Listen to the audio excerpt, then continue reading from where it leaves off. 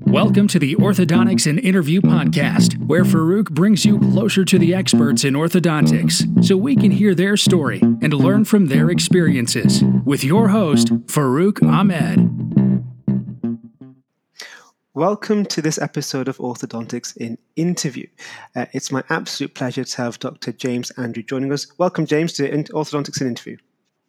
Thanks, Farouk. Thanks for having me. I feel very humble to be invited, but yeah, I'll try and do my best, and we'll see how it goes. It's going to be great, James. So I've been following James for a long time on Instagram, and I'm going to give his introduction in just a second. But I want to talk about how I thought of James. So when I qualified, went onto Instagram, started kind of putting in hashtags ortho, and then James Andrews came up. And I thought James was an institution because his posts had evidence-based to them. They had biomechanics. I thought this must be some organization. And then I saw a random picture of his family. I was like, so this is actually a human being at the end of it. It's one person. And I've been following him ever since. So James is, in my mind, he is an institution when it comes to education in orthodontics. He's based in private practice in Perth in Australia. He did his dental school in the University of Dundee in the UK. He did his residency in British Columbia in Canada. He's got 22,000 followers on Instagram. Majority of his posts, the 600 plus now, are based on orthodontics. He talks about biomechanics, TADS, ortho-restorative interface, MDT with perio interface, loop closure. He's got a research interest in digital orthodontics. He's published a chapter, which will be coming forward, in the 3D diagnosis and treatment planning in orthodontics, which the lead author is John Mark Vitruvier, who's leading on digital orthodontics. And he's also a under-11s cricket coach as well, which is a key thing, I think, considering the cricket tournament going on at the moment. So welcome, James, to Orthodontics and Interview. Thank you for that very gracious introduction. But I certainly don't see myself as an institution. But we'll see. Well, that's the world of social media. They make what it will from it. So I think the first question for me, James, is really how did that process happen? How did you get into publishing posts on Instagram? How did that begin?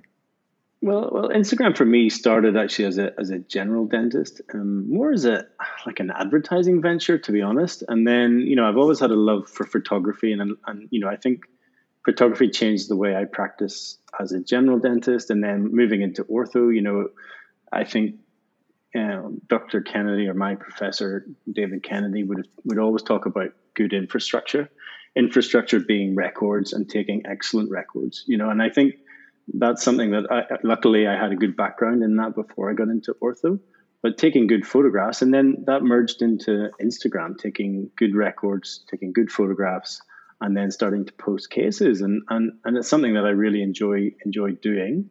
And I like to link in then evidence, relating to the case, whether that be a biomechanical paper, whether that be a growth paper, whether that be, any particular sort of topic or program module that I was doing at that particular time, and then link it to the cases that I was doing. And it just morphed from there really into this thing that I get like hundreds of comments and messages every day now. So it's almost like there's too much. I can't unfortunately get back to everybody. But it's I really enjoy it, and I think I try and make it very evidence based, and I think hopefully people get some good stuff out of it. And I also like to post stuff that I don't do well, and I think that's really important, that we're honest with our cases and honest with our treatments. And I think social media can be a bit of a double-edged sword. There's a lot of snakes and ladders and myths and sort of grayness, but then there's that to me, I call myself a bit of a juxtaposition. I like to be honest and try and be honest, and I think people appreciate that. Well, it seems to anyway. And I think very much that honesty in your story comes out. And I think one of your recent posts was an aligner case that you did, or you're currently doing, and you've used TADS, and you've still not quite gotten there in this Biomax protrusive case. And I think it's so bold to post that, because a lot of social media tends to be about, look at a great case, look how great I am. But I think in your posts, they have a very different narrative where there is something shown, there is the evidence or justification given for it. And when it hasn't worked as well, you're critical in that appraisal. And I think that's I feel that's part of why you are so popular, is because there is definitely a theme there of honesty in good and in bad. And I think that's really powerful in our profession.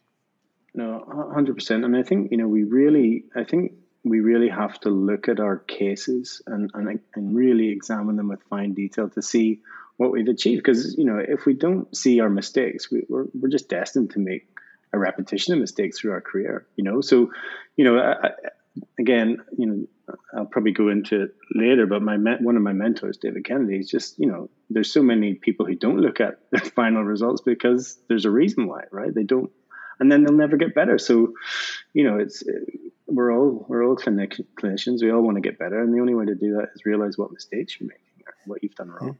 You don't pat yourself in the back when you do good things. Yeah. And picking up on your post, so there is also a theme in your post about biomechanics, and that's very much the kind of almost a subspecialty, I feel, in orthodontics from a theoretical and clinical perspective. Why is it that you seem to centric yourself on the biomechanics in orthodontics? Well, I really like to focus, I think, on precise treatment objectives. So, for example, where do I want that final tooth position, and how precise can I be, in getting that position? What force system do I need to achieve that? What design of appliance, for example, what appliance is appropriate for that tooth movement that I want? And really, what will the side effects be? Because to every force, there's a reactionary force, and I want to understand the side effects and how can I minimize that. And I think that's really how the biomechanics thing. I always loved maths and mechanics, and I like engineering, and I think the mechanical side is really interesting, and I think it's something that maybe. I don't want to say that a lot of people ignore, but it's something I don't like cookie cutter orthodontics where it's, here's a playbook, every patient's the same. But how can that be? Every patient is absolutely different, and every malocclusion is different. And I think we have to be more precise. Well, I'm not saying we have to, but I think it makes sense that we're more precise in our thinking and our treatment objectives, and then the plan to get us there. Because it's a massive difference by, say, treating a hyperdivergent patient than a hypodivergent patient. And then the added beauty is then, there's a lot of these cases that we're dealing with growth, and that's a huge unknown for us. So, when we look at, again, Sinclair papers and normal growth studies, and I'm trying to mimic, right, well, if I think this patient is going to grow like this, how can I make sure that I don't increase that mandibular plane angle? What are my mechanics going to be? So, I have to say I'm probably a bit anal about treatment planning, and I spend an awful long time doing it. But that's just the way I am, and that's what I expect. I'd want to be treated that way, and that's why I want to treat my patients, I think. That's amazing. That is amazing. James, I want to ask a bit about your journey, because you've traversed 3 continents. So you went from the UK through to Canada to Australia. So what took you to these very different locations? Well, I actually grew up in Belfast, in Northern Ireland, and then my dad was actually a consultant physician in medicine, and he traveled a lot. He did research in P. mendius. Diabetes was his specialty, so he lived in Arizona for a while. He traveled to Saudi Arabia. He did a lot of work all around the world, and I think that's where my passion for traveling came in. I did my undergrad in Dundee and did a VT in Edinburgh, and worked with actually Professor Jim McDonald. I don't know if you know Professor Jim McDonald in Kirkcaldy Hospital, and I was able to meet Bill Clark. And I actually always loved ortho, but I was actually quite late to actually doing the specialty myself. But I think I always had a love for ortho, and I always wanted to do it. And then I finished VT, and I really was disillusioned at that stage. I hated NHS dentistry. It just wasn't for me. And then actually I went to Australia at that stage after VT, and I traveled and worked and traveled and surfed. And then I returned to Edinburgh after that to practice. And then met my wife, Emma, who's Australian, believe it or not, traveling. Well, my future wife, she was my wife then, but we then moved back to Australia, and I set up practice in Australia, and then decided to do my residency in Canada, because I always wanted to study in North America. I just always had this, I want to go and study in North America, So I was really fortunate I actually had a couple of choices. I could have gone to University of Pacific or Harvard or Indiana or Vancouver, and I chose Vancouver. So yeah, I'm very fortunate that I did, because I really enjoyed the program and met some brilliant people. So really, really, really, really good teaching. Very good, very good. So then I need to ask you the question, having gone to these different planes, is that what is better, the UK or Australia? Look, Bear in mind some, that the UK is a bigger audience to this podcast, just saying. Yeah, I miss, there's two things I miss about the UK, and that's the people and the sense of humor, right? I don't really miss the weather, I have to admit. But there's this, the cultures people are quite different, and a lot of people don't get my sort of sarcasm. You probably see it in some of my posts, but yeah, a lot of my posts have a little touch of sarcasm in it, and that's very British, right? We never like to overplay ourselves, or we don't have, and I think that's something that I miss, and I miss that dryness and humor, which sometimes I have to explain myself, a little bit.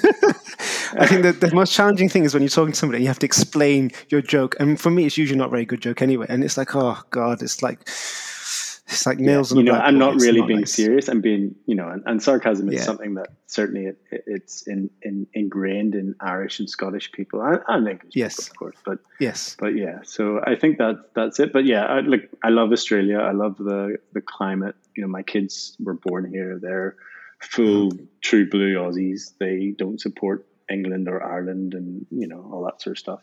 But yeah, no, I'm probably, I'd say I miss a lot of things about the UK, and I miss Tato crisps. Yeah. That thing about Ireland. Well, that's why England is the best. So great, we've answered that question. So I want to ask, now that you're in Australia, I'm really interested to know the international kind of manifestations of orthodontics and also what the challenges are. So what, being there on the ground, what are the challenges for Australian orthodontics at the moment? Well, look, this is a pretty hard question to answer, and I would like to say direct to consumer is certainly something that's growing quite quickly here. Is that a problem? I have probably an interesting opinion on direct to consumer. I've got I don't really like company-based orthodontics. So, there's huge companies who have massive marketing, and the most famous one obviously being Invisalign, which a lot of, patients come to see you now because they want Invisalign, because they've been, the brands out there, they've been sold the story. And while aligners are great at some things, there's certainly a lot of things that they're not terribly good at. And then unfortunately, I think practitioners maybe jump on that gravy train a little bit. And are they delivering the best care? So I think I don't know if it's just Australia, but I think that's sort of fairly wide based, are we delivering the best care to our patients just because the patients want a particular thing? I think you don't want to make a sale if it goes against your better judgment in how to achieve your best treatment outcome. So for example, I get a lot of people come in and ask for Invisalign, then they walk out with braces on their teeth, right?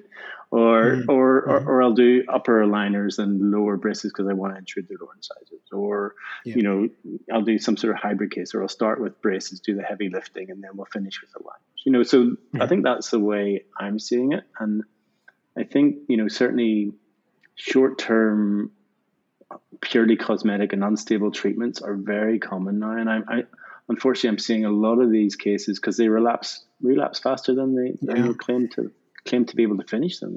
So that's a big problem for us, and I think that's in general dentistry, and I think that's going to be something that it's going to be interesting to see how that plays out, because I already see it every week, unfortunately. So I think that's an international challenge. That you got adults who are having their third or fourth course of orthodontics because they've done a number of short-term orthodontics through different means and clinicians and so forth, they've kind of gone full circle and come back to the initial. So James, I wanted to also ask, with social media, is that where do you think it should fit into orthodontic education in comparison to the conventional streams of education, the conferences, the papers? where do you see it fitting in? Yeah, I think we've got to be. I think it's first of all, it's got this huge potential because of the global audience that you can get, the accessibility to good information, but it's got a double-edged sword. So there's a lot of maybe fringe-based orthodontics, maybe non-evidence-based orthodontics that people maybe who don't have a good foundational knowledge or don't do their own reading or research might believe. So I think it's got this enormous potential. Like your page, like Patrick Fleming's page is awesome. Some of the clinical orthodontic pages are brilliant. Giorgio Fiorelli does biomechanics like nobody else. I love that sort of stuff. But then there's other sort of stuff, which is, you can see it has a huge number of followers, but really isn't evidence-based. So I think it's got the potential to be really good, but at the same time, it can lack that peer review that certainly systematic reviews and really good sort of clinical randomized control trials have and things like that. So I think we've got to, as I try and do, we've got to blend it with evidence. And I think if you do that and it's on that sort of forum and that sort of platform, I think it can be really powerful, and you can certainly get your message out to a huge audience. And they don't have to pay a fortune for it either, which is nice. Absolutely. And I think one of the things I've picked up from yourself is that there is that theoretical thing you'll learn from the paper. You'll be able to recite it, the date, the title, the author, and blah, blah, blah. But actually, when you see it in a photo of the teeth moving, that's when it makes sense. And some people like yourself have that third eye where you can do that in your mind. But I think it's great for the rest of us who don't have that perhaps cognitive power, specifically myself, who then can see it and go, oh, yeah, that's what it means. And then that's cemented that research, but actually in clinical practice, because ultimately that's what it's about. It's about the patient. Yeah. So sticking to the theme of orthodontics and clinical skills, I want to know, who do you admire the most in orthodontics? I think certainly from my program, I'll start with them. There's David Kennedy, who's a dual specialist, pediatrics and orthodontics. He was trained in University of Washington with Peter Sinclair and June Deff and Will Little, all these great names, Kokich. And like a lot of our sort of program was based around their research and the research at the University of Washington. And then, Ed Yen was very based in biology. And then we had, there's too many, Bing Shan Zhu, she was my principal in my research. Fantastic orthodontist, like can bend meow or multi-edge arch wire, or multi-loop arch wires in like 5 minutes chairside. Wow. Right. Wow. And then we had Professor Jae Sung, who came from Korea, who was the first guy who started the Dentos TAD system. So he came for a year as a visiting professor, and I learned so much of. I just literally lucked out on all this guy. Then we had Ben Pliska, who's one of the leaders in sleep apnea research, which is very topical at the minute, sleep.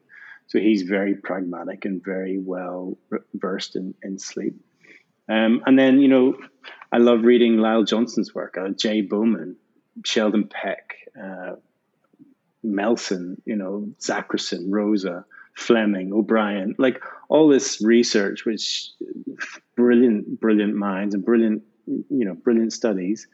I think the biggest thing about our program, was how we learned to deconstruct research and actually look for every little bit of bias and where does this paper fall down.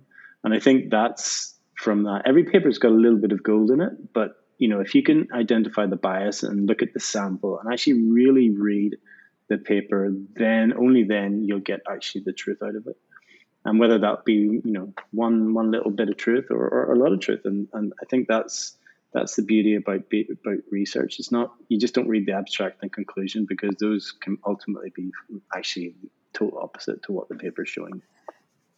Absolutely. I remember one of the things with Kevin O'Brien, he would always say he would just look at the tables.